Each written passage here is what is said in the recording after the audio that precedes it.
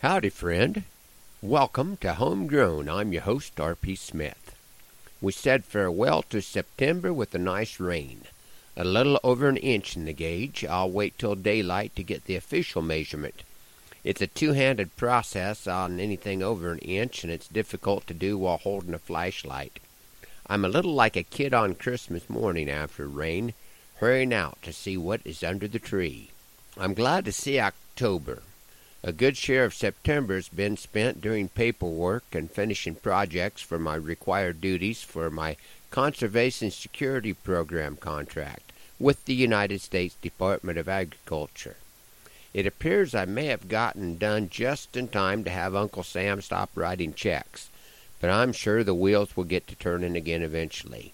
The rain will be much more valuable than the government payment, and as I told my friend Jenny at the NRCS office, I know it was going to rain someday because I remember it happening once when I was a kid.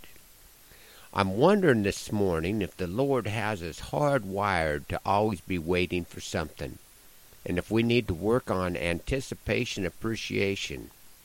I'm certain we have not seen our last dry day, and regardless of what line of work you make your living in, there are going to be some things that don't go the way you think they should. But we keep on going, and the Lord keeps blessing and offering a helping hand. Earlier this week I read some of the words of the prophet Malachi. He described a calf leaping for joy as it was freed from its stall. This image hit close to home for me. I'm blessed to be in a line of work where I get to witness the joy of calves achieving all the speed and altitude possible while temporarily being victorious over the laws of gravity. And it always makes my heart happy. I appreciate and anticipate this kind of joy that will be experienced by those who have put their trust in the Lord and the promises He has made for the bright future for those who follow Him. These words were an encouragement, and it helped me put some of the concerns I have about current events in a much better perspective. COVID may kill us quickly. Climate change may kill us slow. 30% of land, cattle, and water taken from production's flow. Ask OPEC for more oil. Who will we ask for food? The government is my banker. I best not show ingratitude. Health decisions now mandated as the rule of the land. Will we adopt the China model for abortion on demand? Numb the minds of our youth with media? Get them stoned on cannabis? Abandon allies and non-compliant? A policy of hit and miss. It's easy to be discouraged and a challenge to find hope, but the word of the Lord applied to the heart is our only way to cope. The day is coming like an oven for the arrogant that wink and nod, false prophets and the self-servers that have no use for God. But those who trust Him will leap like calves with the joy that freedom brings. The Sun of Righteousness shall rise with its healing wings.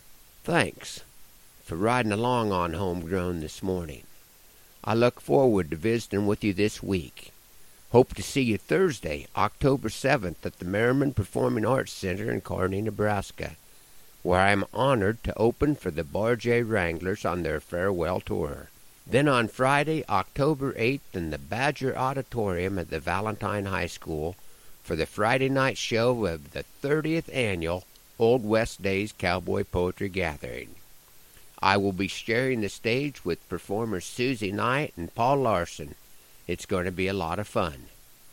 Then start your day out right Sunday morning on the 10th of October by joining me and some of my poetic pals at the Cherry County Fairgrounds for a worship service from 10 to 11:30, followed by a roast beef meal. This is hosted by my friends at the Berean Bible Church in Valentine. Thanks for riding along on Homegrown this morning. Hoping that the Lord blesses you real good today and that our happy trails cross again soon. I'm R.P. Smith.